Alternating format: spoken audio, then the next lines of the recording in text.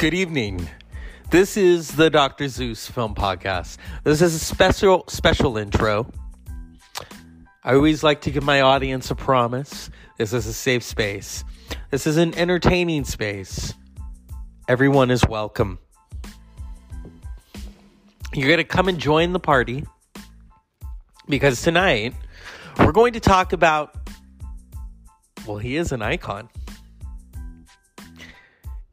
He's been gone for over 21 years, but we're still listening to the music and we're still watching the films. And he was born today, 79 years ago in Liverpool. And we're talking about George Harrison, guitarist, Beatle, singer, songwriter, film producer. Paid the highest ticket ever for a film, and that was Monty Python. He mortgaged his house just so the film would get made. And of course, he gave us that extraordinary double album, All Things Must Pass. I was raised on the Beatles, so this is very close to home for me. I've known many people throughout the years who all loved George. George Harrison was their Beatle. Everyone, you love John Lennon, or you love Paul McCartney, or you loved Ringo, or you loved George. And when they were all together, that music that they made reverberated, and it continues to reverberate. People can make fun of you for listening to the Beatles. Oh, that's classic stuff. That's old stuff. It is so timeless. And even the solo albums, but in particular, George Harrison's All Things Must Pass.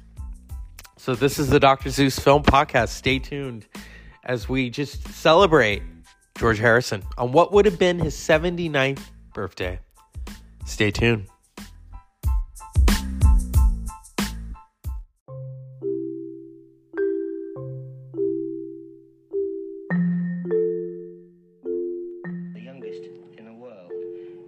Slip an infra-dig question, and are you actually a millionaire? No. You're not? Well, it's so hard to become a millionaire, and maybe if we were just a solo act, then whoever it was, he'd probably be a millionaire. But with four, it's hard. I doubt if we'll ever be millionaires. We'd probably be all right. Well, naturally we will, yeah. But I mean, I can't see us being millionaires, and paying tax as well. Now, what about the future, George? People have said that you're quite interested in becoming a chain store mogul. What are your ambitions, actually? Well, I didn't hear it, actually, the bit about the chain store. I don't know, really. I'll carry on with this, until I get fed up. And, there's so many things that, interest me and the rest of the fellas, still in this business. I mean, I'd love to record people, produce records, and there's all sorts of things. I haven't got my mind set on any one in particular yet. So you're not really out to sort of exploit? No. Your fame in other ways at all? No, not yet anyway. Now, this must have been a very hectic day for you. What have you actually missed most today? My dinner. And I'll say hello to me mum and me dad. Hello, mum and dad, and our kid. Usually at home on your birthday, but... Yeah, especially this one. You'd like to have been at home, really, would you? Oh, yeah, you get fed at home off your mum and that. Public, one of the nicest things about the Beatles is that you seem to be such a modest group. How do you actually think of yourselves now? The same way as I've always thought, And how's that? Well, all the success sort of hasn't meant really much more. I mean, we haven't gone potty thinking we're great and all that. And, we just still enjoy it as much as we did when we were earning 10 bob a week each. And, thank you. Thanks very much, George. Hello. Welcome to the Dr. Zeus Film Podcast. This right here, the gentleman that we're going to talk about knew a thing or two about film and music.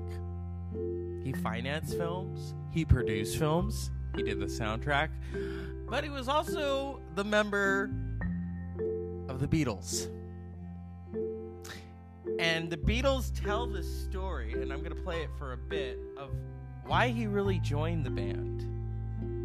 Because, yes, you have the two songwriters that everyone thought were the leads, Lennon and McCartney. And then you have George Harrison, who is the youngest of the Beatles. And this is interesting because the youngest of the Beatles would have been 80 in 2023. Today is his 79th birthday. Born George Harrison, February 25th, 1943 in Liverpool, England. He died on November 29th, 2001, 21 years ago. What's funny about that interview is he talks about taxes. This, of course, is a year before they put out Taxman. What makes George Harrison so unique, whenever you have a band such as the Beatles or the Rolling Stones, of course, very rarely is there going to be a solo thing. Well, what happened was the Beatles broke up. Everyone knows it is. It's that story it gets told so many different times. There's so many different reasons why they broke up. Yes, being in a band is like being in a marriage. And they had been in that marriage for a decade. And so what do you do when it's just not working anymore? You go your separate ways and still maintain that respect and love and admiration of one another. Because even during the solo years, they would all still work together. Like George would go work with John, Ringo would go work with John or with Paul. I mean, it was, even decades later after John Lennon's murder, they came together and recorded Free as a Bird for the anthology series.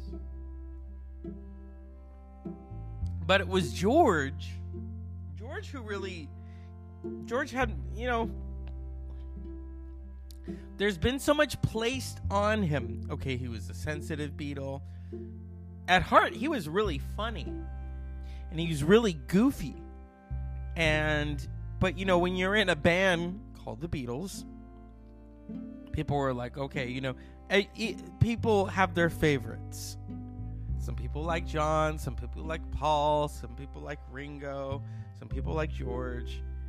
And there was a really great documentary about George Harrison called Living in a Material World, directed by Martin Scorsese, and it was through the Harrison family, Olivia and Danny Harrison, his wife and son, that they were able to compile all of this footage and assemble, everyone from archival footage of John and Paul and Ringo. Now, Paul tells a very interesting story of how George really joined the Beatles. And then from there, we're just going to jump into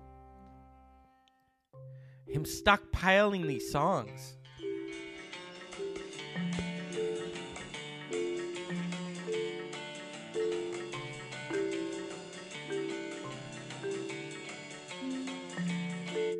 We needed a good guitar player.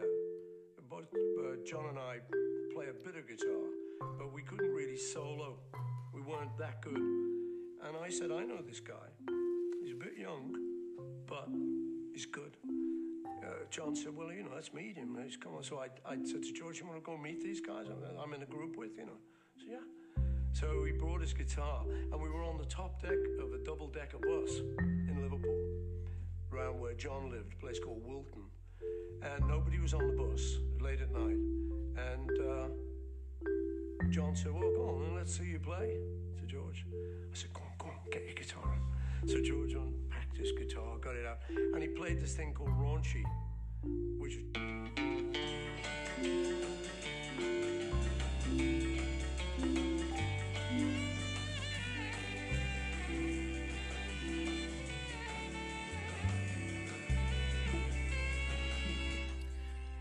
Yeah. That's what happened.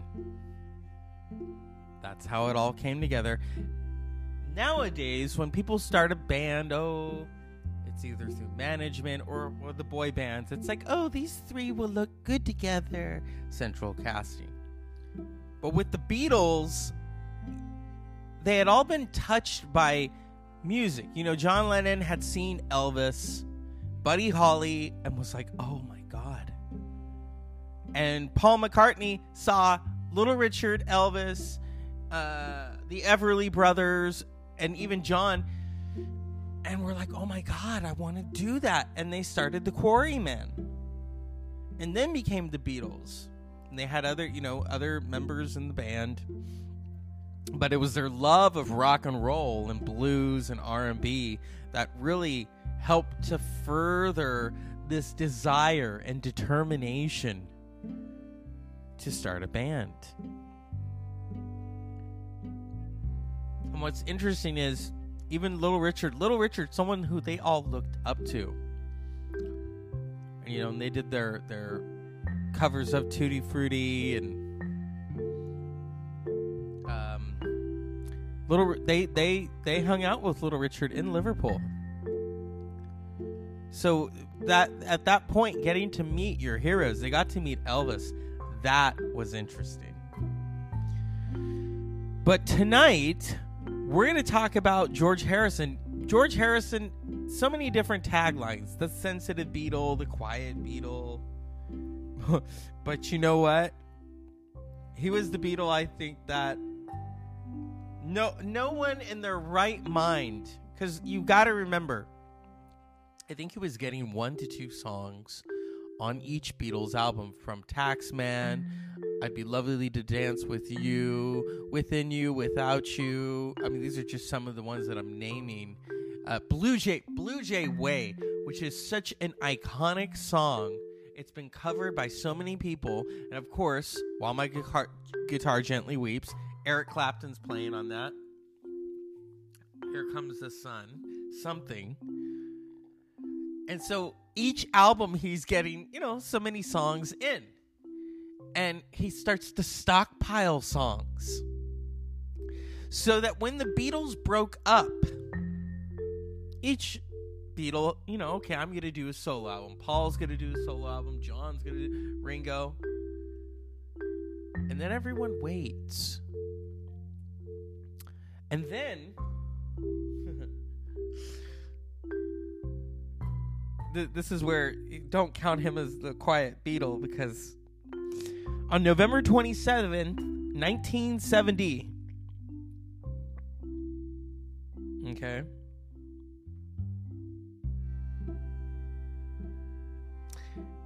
George Harrison released the double, not just one album, 2 albums together, the double album, All Things Must Pass.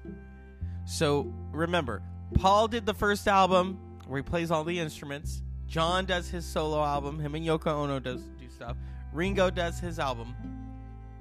And then George, who's been stockpiling these songs for decades, puts out the double album, the mega album. I don't think any of them saw that coming. They supported George. They supported his growth as an artist. And yet, this is it was Harrison's first solo work after the breakup of the Beatles. In April that year, it includes the hits singles My Sweet Lord, What Is Life, as well as Isn't It a Pity and All Things Must Pass. Yep. Was nominated for Grammys, Record of the Year, Album of the Year. But that was the year of Tapestry. And then Phil Spector, I don't think George wanted Phil to produce it. And because, Phil Spector had a reputation. He had a reputation, and I can understand why. And so, and think of all the people that played on All Things Must Pass. Peter Frampton, Eric Clapton, and the, the finished product itself. Although Harrison had estimated in a New York radio interview that the solo album would take no more than 8 weeks to complete, recording, overdubbing, and mixing on All Things lasted for 5 months until late October. Part of the reason for this was Harrison's need to make regular visits to Liverpool to tend to his mother, who had been diagnosed with cancer. Spector's erratic behavior during the sessions was another factor affecting progress on the album. Harrison later referred to Spector needing 18 cherry brandies before he could start work, a situation that forced much of the production duties onto Harrison alone. At one point, Spector fell over in the studio and broke his arm. Oh, God. He subsequently withdrew from the project due to that, Manger and Easter term health reasons. Okay. Yep. And it was costly. See what I mean with Phil? See what happens? And the release. So, okay. My Sweet Lord was highly successful, topping singles charts around the world during the first months of 1971. It was the first solo single by a former Beatle to be number 1 in the UK and the US. All Things Must Pass was number 1 on the UK's official album charts for 18 weeks. And then in the US, All Things Must Pass spent 7 weeks at number 1 in the United States. Yep. The extent of Harrison's success surprised the music industry and largely overshadowed Lennon's concurrently released Plastic Ono Band album, which Spector also co-produced. Writing in the 2001 issue of the Record Collector, Peter Doggett described Harrison as arguably the most successful rock star on the planet at the start of 1971 with All Things Must Pass, easily outstripping other solo Beatles projects later in the year, such as McCartney's Ram, Lennon's Imagine, Harrison's so-called Billboard Double, whereby one artist simultaneously holds the top positions on the Billboard's albums and singles charts, was a feat that none of his former bandmates equaled until Paul McCartney and Wings repeated the achievement in June 1973. At the 1972 Grammy Awards, All Things Must Pass was nominated for Album of the Year, and My Sweet Lord was for Record of the Year, but lost both in categories to Carole King. So that's the beginning of the solo album.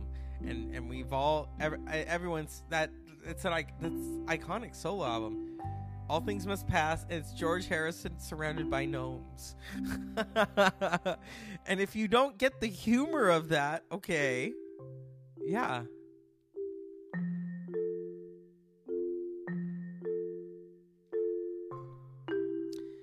So now we're going to go, so the film, because this is a film podcast also.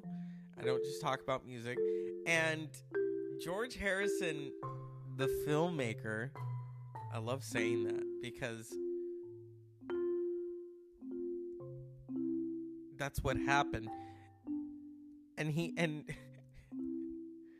the fact that in that interview I played where he says, I don't think we'll be millionaires. Well, it ended up happening. That's the thing when you're just starting out like that, you're not thinking about that. You're in the moment, which they were. Now, artists, I wouldn't even call today's musicians or artists. They're really thinking about the money. Where the Beatles were like, we just want to perform. They wanted chicks and they wanted to perform. That's really what happened. Now, the filmmaker, and let's not forget the concert of Bangladesh. Let's not. I almost. Oh God, slap me for that. Harrison responded to a request from Ravi Shankar by organizing a charity event, the Concert for Bangladesh, which took place on August 1st, 1971. The event drew over 40,000 people to 2 shows in New York's Madison Square Garden. The goal of the event was to raise money to aid starving refugees during the Bangladesh Liberation War. Schenker opened the show, which featured popular musicians such as Bob Dylan, Eric Clapton, Leon Russell, Badfinger, Preston, and Starr. A triple album, The Concert for Bangladesh, was released by Apple in December, followed by a concert film in 1972, credited to George Harrison and friends. The album topped the UK chart and peaked at number 2 in the US and went on to win the Grammy for Album of the Year. Tax troubles and questionable expenses later tied up many of the proceeds, but Harrison commented, mainly the concert was to attract attention to the situation. The money was raised secondarily, and although we had some money problems, they still got plenty. Even though it was the drop in the ocean, the main thing was we spread the word and helped get the war ended. And I bring that up because what's going on right now, and you have many refugees who are fleeing, who don't want to leave their country, but in wartime, they're leaving the country. Oh my God. Oh, there's so much on George Harrison. From the guitars, he loved ukuleles, his friendships. He befriended a lot of musicians. Here we go. Harrison helped finance Ravi Shankar's documentary Raga and released it through Apple Films in 1971. He also produced, with Apple manager Alan Klein, the Concert for Bangladesh film. In 1973, he produced the feature film Little Malcolm, but the project was lost amid the litigation surrounding the former Beatles ending their business ties with Klein. In 1973, Peter Sellers introduced Harrison to Dennis O'Brien. Soon after, the two went into business together in 1978 to produce Monty Python's Life of Brian. They formed the film production and distribution company Handmade Films. Their opportunity for investment came after EMI Films withdrew funding at the demand of their chief executive, Bernard Delfont. Harrison financed the production of Life of Brian in part by mortgaging his home, which Idol later called the most anybody's ever paid for a cinema ticket in history. The film grossed $21 million in the box office in the U.S. The first film distributed by Handmade Films was The Long Good Friday in 1980, and first produced by, the first they produced was Time Bandits. Time Bandits is such a classic, and Good Friday, a co-scripted project by Monty Python's Terry Gilliam and Michael Palin. The film featured a new song by Harrison, Dream Away. In the closing credits, Time Bandits became one of Handmade's most successful and acclaimed efforts. With a budget of $5 million, it earned $35 million in the U.S. within 10 weeks of release. Harrison served as executive producer for 23 films with Handmade Productions, including A Private Function, Mona Lisa, Shanghai Surprise, With Nail and I, How to Get Ahead in Advertising. He made cameo appearances in several of these films, including a role as a nightclub singer in Shanghai Surprise, for which he recorded 5 new songs. According to Ian Inglis, Harrison's executive role in Handmade Films helped to sustain British cinema at the time of the crisis, producing some of the country's most memorable movies of the 1980s. Following a series of box office bombs in the late 1980s, and excessive debt incurred by O'Brien, which was guaranteed by Harrison, Handmade's financial situation became precarious. The company ceased operations in 1991 and sold their 3 years later to Paragon Entertainment, a Canadian corporation. Afterwards, Harrison sued O'Brien for $25 million for fraud and negligence, resulting in an $11.6 million judgment in 1996. Oh, he worked for UNICEF. George Harrison was one of those artists, and we have to talk about the Hinduism, because that was an integral part of who George was from the time he started to study, from the time he died, because he prepared for his death, for, was it, I think, 29 years? Okay.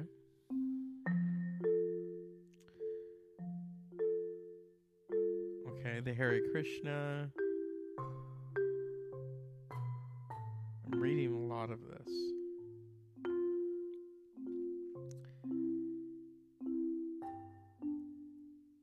Okay.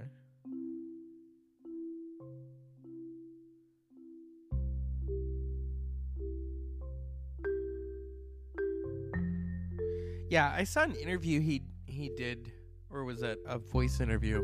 They were doing the Beatles documentary in 2000, and you can hear George Harrison saying, you know, fame was not the goal, fame was not the answer, because he wanted something beyond fame, and that's what led him to his spiritualism, and led him to study Indian philosophy and spiritualism and Hinduism and the Hare Krishna. And according to his wife, Olivia Harrison, the night that George Harrison died, and he died of brain cancer,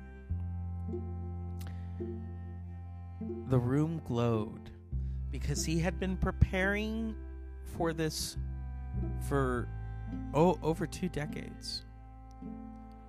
And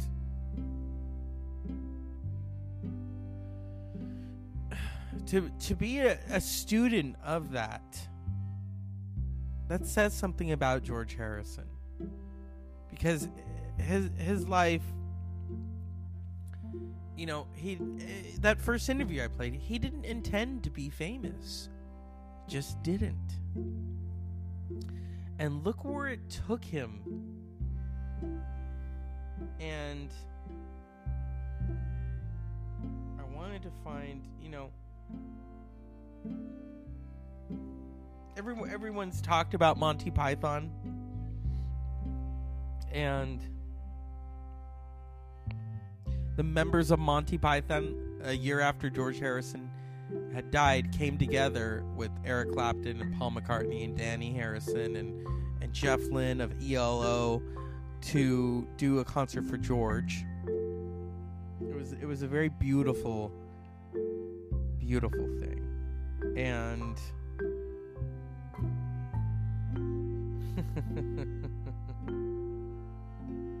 Life of Brian, oh my god. I want to give a nod to a former coworker and a friend of mine who died 5 years ago? Was it 5 years? Yeah, 5 years ago. Richard Hunt. Richard Hunt loved Monty Python. We would have these because I'd never watched Monty Python, and he's like, "You have to watch The Life of Brian," and I'm like, "Okay." And this is Eric Idle talking about working with George Harrison and the Monty Python connection. He had this ability to bottom line everything by pulling focus and showing you the cosmic world of this galaxy, and there you were suddenly, just this little person with his own little problems fretting away on the surface. So I had heard a little about George liking Python, and I've been a bit wary because I don't want to know about somebody famous, but we had the screening of the Holy Grail, and it went really well, and suddenly there he was going, "Oh, this is fucking great, come on." And he said, "Let's go upstairs," and then we started a dialogue which went on for about 48 hours. It was extraordinary. I mean, it was like well, George was very fond of Rutland Weekend Television. On Rutland Weekend Television, we did a sender called The Ruttles. It was like a hard day's rut. We were on Abbey Road filming, and I'm dressed as Paul, and then Neil is dressed as Ron, as John, with a huge big bearded tie. And we're there, then we're on Abbey Road, and these people come, "Ah, you're the Beatles, you're the Beatles." And it's like 20 years later, you go, "What, you think they're still here?" You know? And then, but George is standing with us, and they don't recognize him. He's laughing his ass off because we're getting signed autographs, and they don't notice it's George. Existence is kind of funny because of our temporality. It's all, here we go around pretending to be kings and emperors, and you're going to die. You're in a box in a minute or two, you know. So we are constantly undercut by our own physicalities, our own physical bodies, which let us down. And you find all these evangelicals, and suddenly they're having gay sex in Aspen. Oh, this body's letting me down all the time. You know, it's like, that's what makes us funny. George's grounding in what was both true and what was, he would test things by what made him laugh or what was close to his heart. I've always been surprised that Python has proved to be as long living as it has, because we were just having fun, just like they were having fun. We were entertaining ourselves. We weren't actually thinking about the audience. It's like John Lennon said, you know, you're still fucking peasants to me. You know, certain things, there was a kind of arrogance there that you're not out there to, you know, want to be loved so desperately that you'll do anything. It's about maintaining your own integrity and your own view of the world, whatever that is, and trying to be truthful about it. We'd written Life of Brian. We had EMI putting up the money for the movie. We had designed it. We were heading out on the Saturday with the crew to Tunisia to start building. And on Thursday, we get a call, and Lord Delphont Burney, to his friends, had finally got around to reading the script, apparently. He hadn't read it before. And he was shocked and horrified. And he said, there's no way EMI is going to be involved in this blasphemous, you know, filth. And pulled the plug on the Thursday. And we were dead. And I'll be calling into George. He said, no, I'll pay for it. And I thought, yeah. And all the time he said, no, I'll take care of it. And I thought, yeah. We were looking for $4 million. I thought, nobody has that amount of money, you know. But eventually, when we finally got to California, George says, yeah, I figured it out. We're going to create, you know, a company, and we're going to give you the money. And it's $4 million. And he mortgaged his house to put up the money for this movie because he wanted to see it, which is still the most anybody's ever paid for a cinema ticket. Thank God. Controversy when you're a filmmaker and when it comes to the big book, and no disrespect for, I wasn't raised religious, so that's why when I tell some people that I've watched The Life of Brian, they kind of scoff. It's like, oh, it's blasphemous. Okay. Yeah. But I think that's the most that anyone's ever paid for a movie ticket, and that is a testament to that friendship. Eric Heidel and John Cleese, all of Monty Python, they loved George. They really did. And I love Monty Python. I really do. I love what they were able to do and the hilarity of everything. They even you know, there were the Ruttles. They were this mock version of the Beatles as Sgt. Pepper, you know, the Lonely Hearts Club Band. Yeah. And I want to take a moment and just talk about that and these friendships that George established. And one of them also musically was Jeff Lynne. Jeff Lynne of the Electric Light Orchestra, ELO. I mean, come on. I want to give a shout out to my friend Julie, who loves ELO, because they were able to take rock but then mix it with orchestration. Okay. From, oh god, one of my favorites is what is it? Strange Magic. Ooh. What's the other one? Evil Woman. Oh yeah. And then Don't Bring Me Down. Those are classics. And Jeff Lynne went on to work with the surviving Beatles. He produced Paul McCartney's albums. He produced Ringo's albums. He produced George's albums. He produced Tom Petty's albums.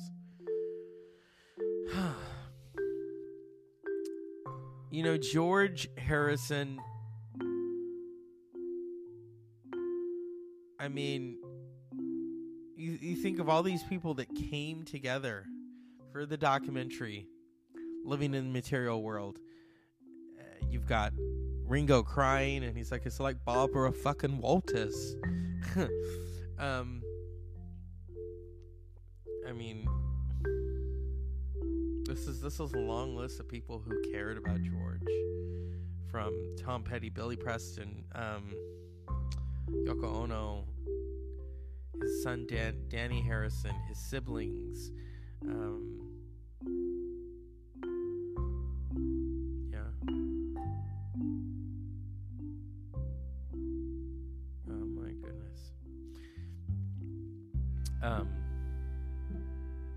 After Harrison's death in 2001, various production companies approached his widow, Olivia, about producing a film about her late husband's life. She declined because he had wanted to tell his own story through his video archive. Upon meeting Scorsese, she gave her blessings and signed on to the film project as a producer. According to Scorsese, he was attracted to the project because that subject matter has never left me. The more you're in the material world, the more there is a tendency for a search of serenity and a need not to be distracted by physical elements that are around you. His music is very important to me, so I was interested in the journey that he took as an artist. The film is an exploration. We don't know, we're just feeling our way through. Yep. Throughout 2008, 2009, Scorsese alternated working between Shutter Island and the documentary. Scorsese, his editor David Tedeschi, and a small army of researchers spent 5 years assembling interviews, music clips, film clips, photos, and memorabilia. The documentary premiered on the Foundation for Art and Creative Technology in Liverpool on October 2nd, 2011. It was shown on HBO in 2 parts on the 5th and 6th of October 2011 in the United States and in Canada. Yep. Because you've got to have a 2-parter when it's George Harrison. Think about that. Think about it. The first Beatle, former Beatle, to put out a double album, solo album. So it's only fitting that they give us a double documentary. I love the documentary. It's one of those moments where you watch it and you're just taken back by everything that he accomplished in the time that he was here. And oh, he was a prankster. Oh, I'm looking at Monty Python sit on my face. Oh, yes. And see, that's why we love these stories. We love these stories. We love hearing about them.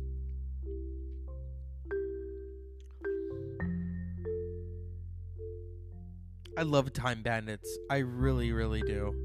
I did a show about Time Bandits, and that's such a moment. I remember watching that when I was a kid, and I was studying the Titanic, and, that kind of got me. As they end up on the Titanic, and then they're all like, how the hell did I know it was going to crash into an iceberg? And then the guest stars in Time Bandits. So that's why I wanted, when I knew it was his birthday coming up, I didn't realize that he would have been close to 80. And I knew that he had this extensive work in film. I knew that he had produced Shanghai Surprise. It was not a hit. Oh, it was not a hit. It starred Madonna, who can't really act, and Sean Penn. So, This is I thought, let's do this. This is the story of Time Bandits. This is really his best, along with Life of Brian.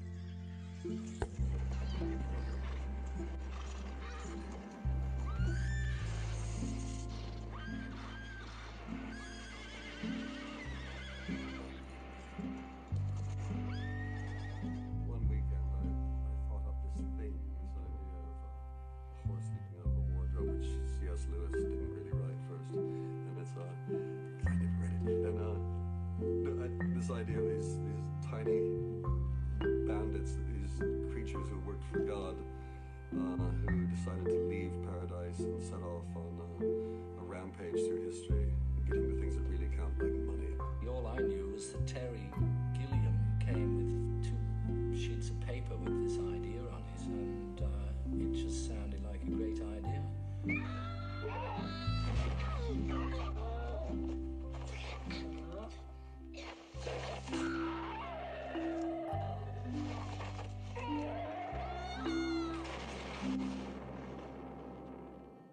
When Mike and I wrote Time Bandits, one of the things in the script we had was when the Greek warrior took off his helmet, this is what the script actually said, was that he revealed himself to be none other than Sean Connery, or an actor of equal but cheaper stature.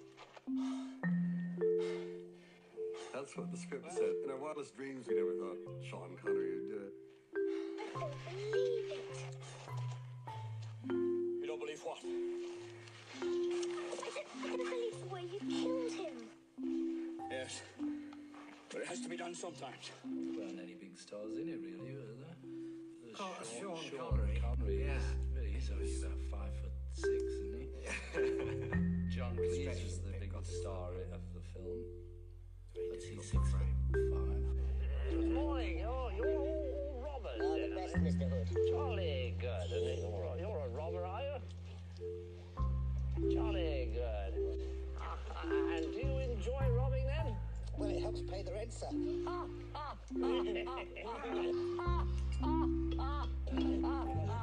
Jolly good.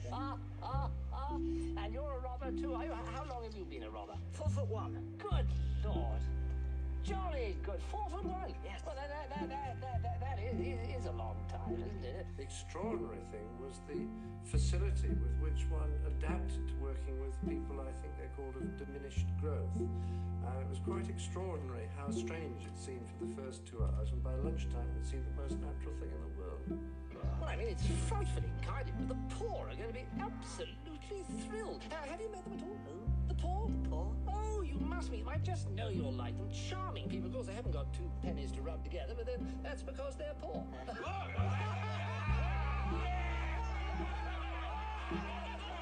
In those days, Terry Gilliam, who will never cease being a genius, was an even more amazing genius, simply because if any of us were to go along on the day when the giant was being filmed, rising out of the water, all of that was a phenomenal image on the screen, and yet I'm sure in the studio on the day, there was nothing to it at all. Time Bandits was made for under $5 million. It's quite extraordinary, and I don't think that there was anyone in America who believed that that film cost less than $15, if not $20 million.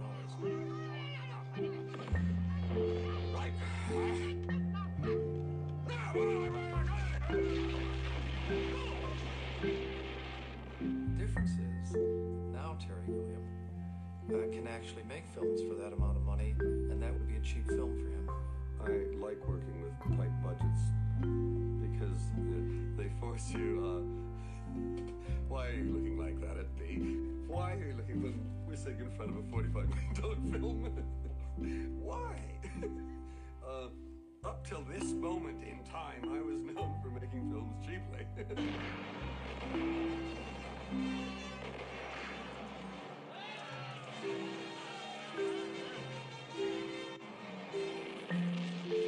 Towards the end of Time Bandits, that's when things got a bit tougher, because there were certain things that Dennis wanted cutting out, and I wasn't about to cut them out.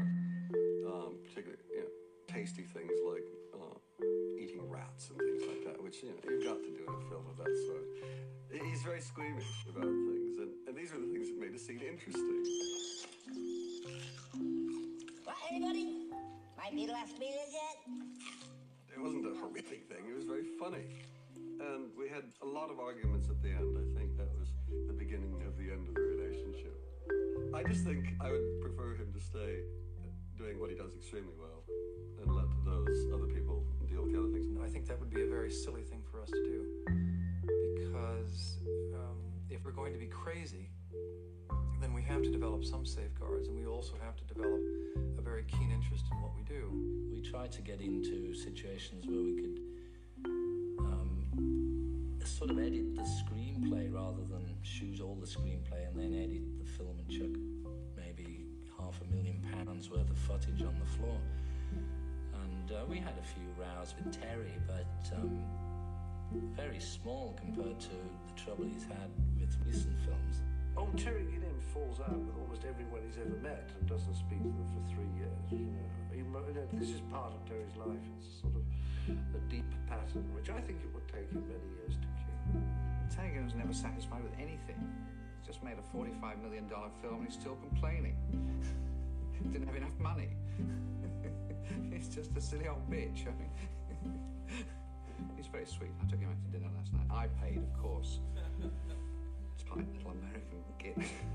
At the end of the film, I'm a crazed person, and the film is my child, and I'm his mother Badger, and everybody is a threat to it. And there was a point where I threatened to burn the negative.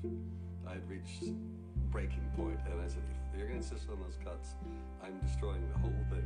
I made it, I can destroy it. Goodbye.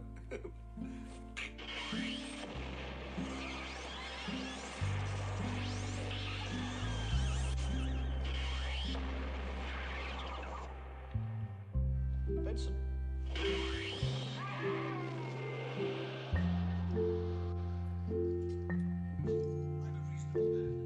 And that's the story of Time Bandits.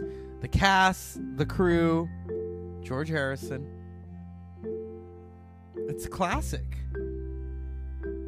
And that's where I wanted to go with this, is to just not talk about only the music, but to talk about how they made these films. Gentlemen, who's letting us have the mounts on Sunday? Don't push! That's him briefly in Life of Brian.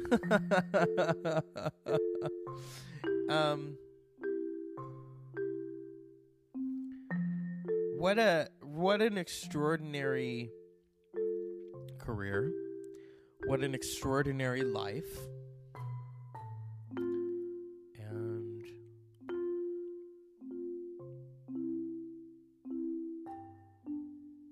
I think we'll end it with Ringo. Many people in our lives. The last weeks of George's life, he was in Switzerland, and I went to see him, and he was very ill, and he could only lay down.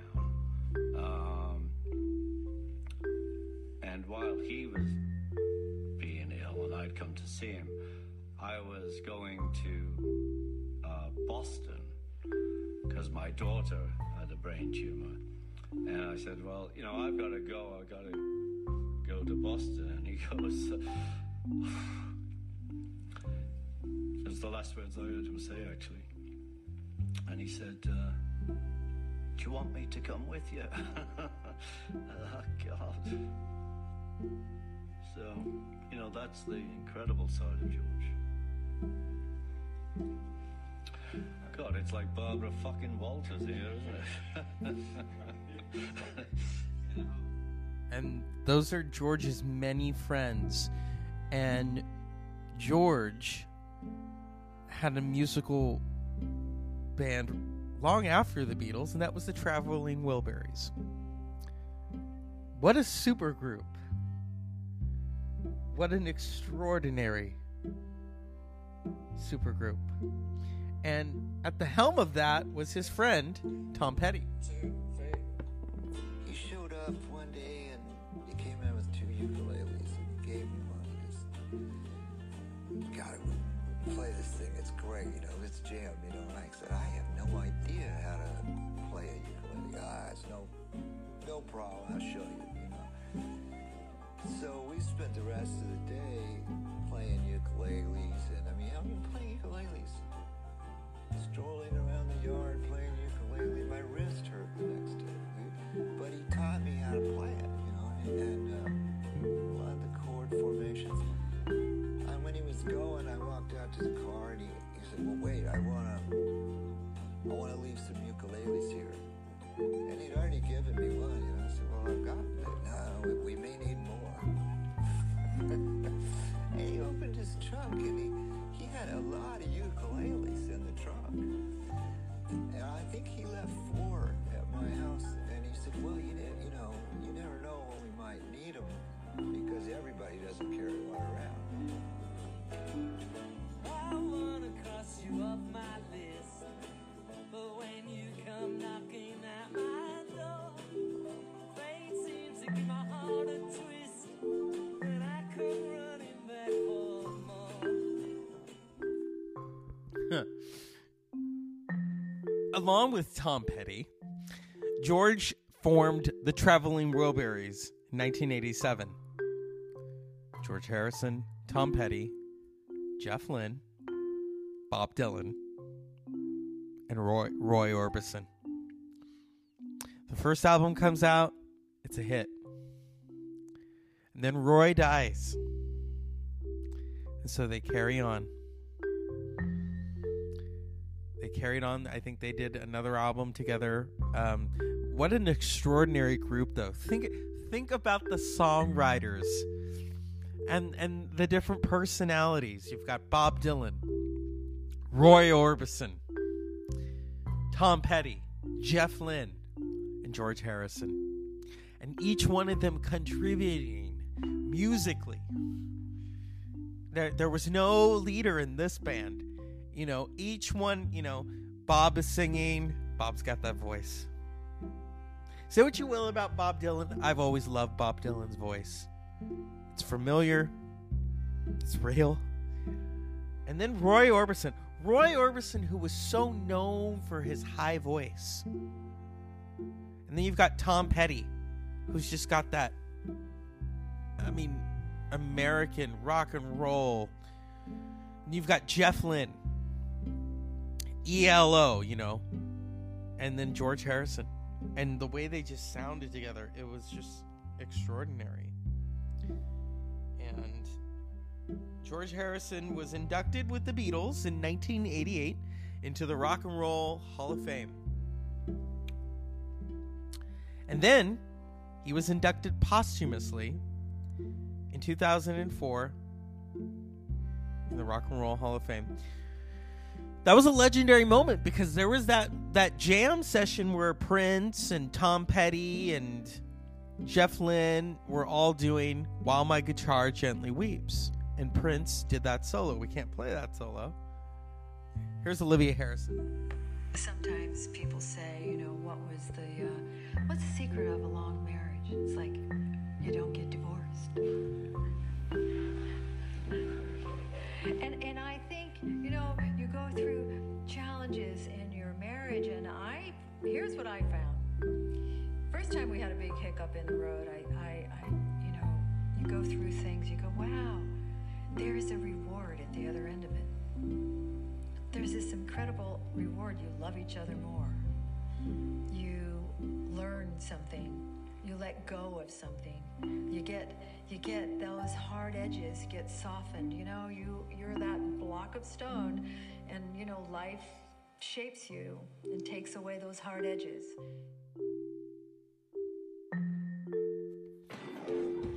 And that's Olivia Harrison, who was, I believe, his second wife, because he had been previously married to Pattie Boyd. We're not going to go into that. Everyone knows about Pattie Boyd and, you know, all this other stuff. And, yeah. And, I don't know if someone, who was it? One of his friends, probably was Tom Petty or someone, made that comment, oh, you married a Mexican girl, because Olivia Harrison, I believe, was Mexican-American. Yeah. The keeper of the flame, you know, this legacy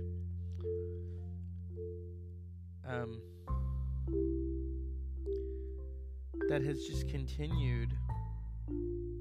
And I'm looking.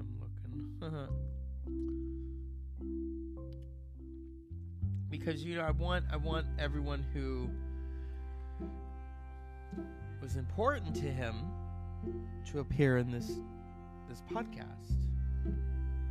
And one of them, probably the most important, was his son, Danny Harrison. Danny Harrison, who looks exactly like his father. He looks, some are, the spitting image of their parents. You look at Julian Lennon. Julian Lennon looks and sounds like John Lennon. But Danny Harrison looks exactly like George. And sounds like him. The genes... the genes continue. This is him talking to Conan O'Brien about preserving his father's legacy. I wanted to find the clip from the film, but I can't find it, where they're all talking about,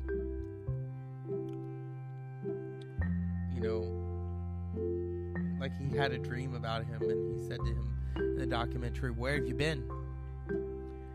And he didn't answer, and here we go. You worked very hard to take care of your dad's legacy. I know that's that you do so much work to take care, to preserve his music, to make sure that it's presented properly. It's a labor of love, and we made music together. We talked a lot about stuff, and this whole thing, which happened 10 years after we'd done the Dark Horse years, which was kind of like our Star Wars 4, 5, and 6, and then we had to go back and do 1, 2, and 3. It was, it's been 14 years. Since 13 since my dad died this year, and we've been, this has all been in my head with Dad, thinking about it for so long that it's really great to see it sitting on your desk and to just have the fun bit, which is going out and playing some music. And this is absolutely fantastic. Hanging out with this friends. is a beautiful piece of work. A couple of years. Someone told me that that you were skateboarding around town here in Los Angeles, and interesting story to tell. Yeah, what were you doing skateboarding? Well, I was at the Santa Monica Courthouse, which has recently been made into a legal skate spot, because actually I made the stupid mistake of skating during court hours there once when I was 12, and I got detained as a minor for hours, by the police, because skateboarding was a crime back then in 1989. They put my board in the gun crusher, which was unfortunate for my board. Anyway, so I recently went back there. Well, so what happened? You were detained. Who came and got you out? My aunt, I think, drove from Palm Springs and got me out. Yeah. So thanks, Linda.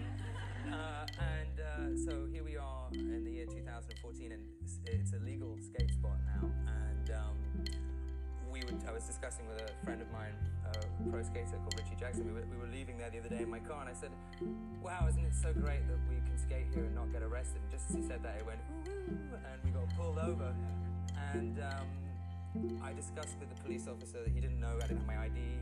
I said, "Look, if you need proof of who I am, I'll be on Conan on Wednesday." And we're doing this George Harrison week, and my name's Danny Harrison. Nice to meet you. Sorry, I didn't make any mistakes driving. I was just driving. And he walked off, and he came back, and he goes, "Well, I'm a huge Conan O'Brien fan. You guys, go along on your business." Yes. Wait a minute. What? I didn't think George Harrison would. Yeah, no. This guy has his priorities wrong. No. Thanks, man. You got me out. Tell me more of this George Harrison. Well, I'm not having it. And he had this big smile on his face when I said Conan O'Brien, they let me go, which was... You're free to use that in your life at any time. Eat it, pull the Conan card, it works. I also want to thank you personally. I mentioned this the other day on the air, but I was in London, and you had me over to your home, and I'm such a huge fan of your dad's and of his work, and you let me hold his guitars, and one of the just a transformative experience for me. You're just a very generous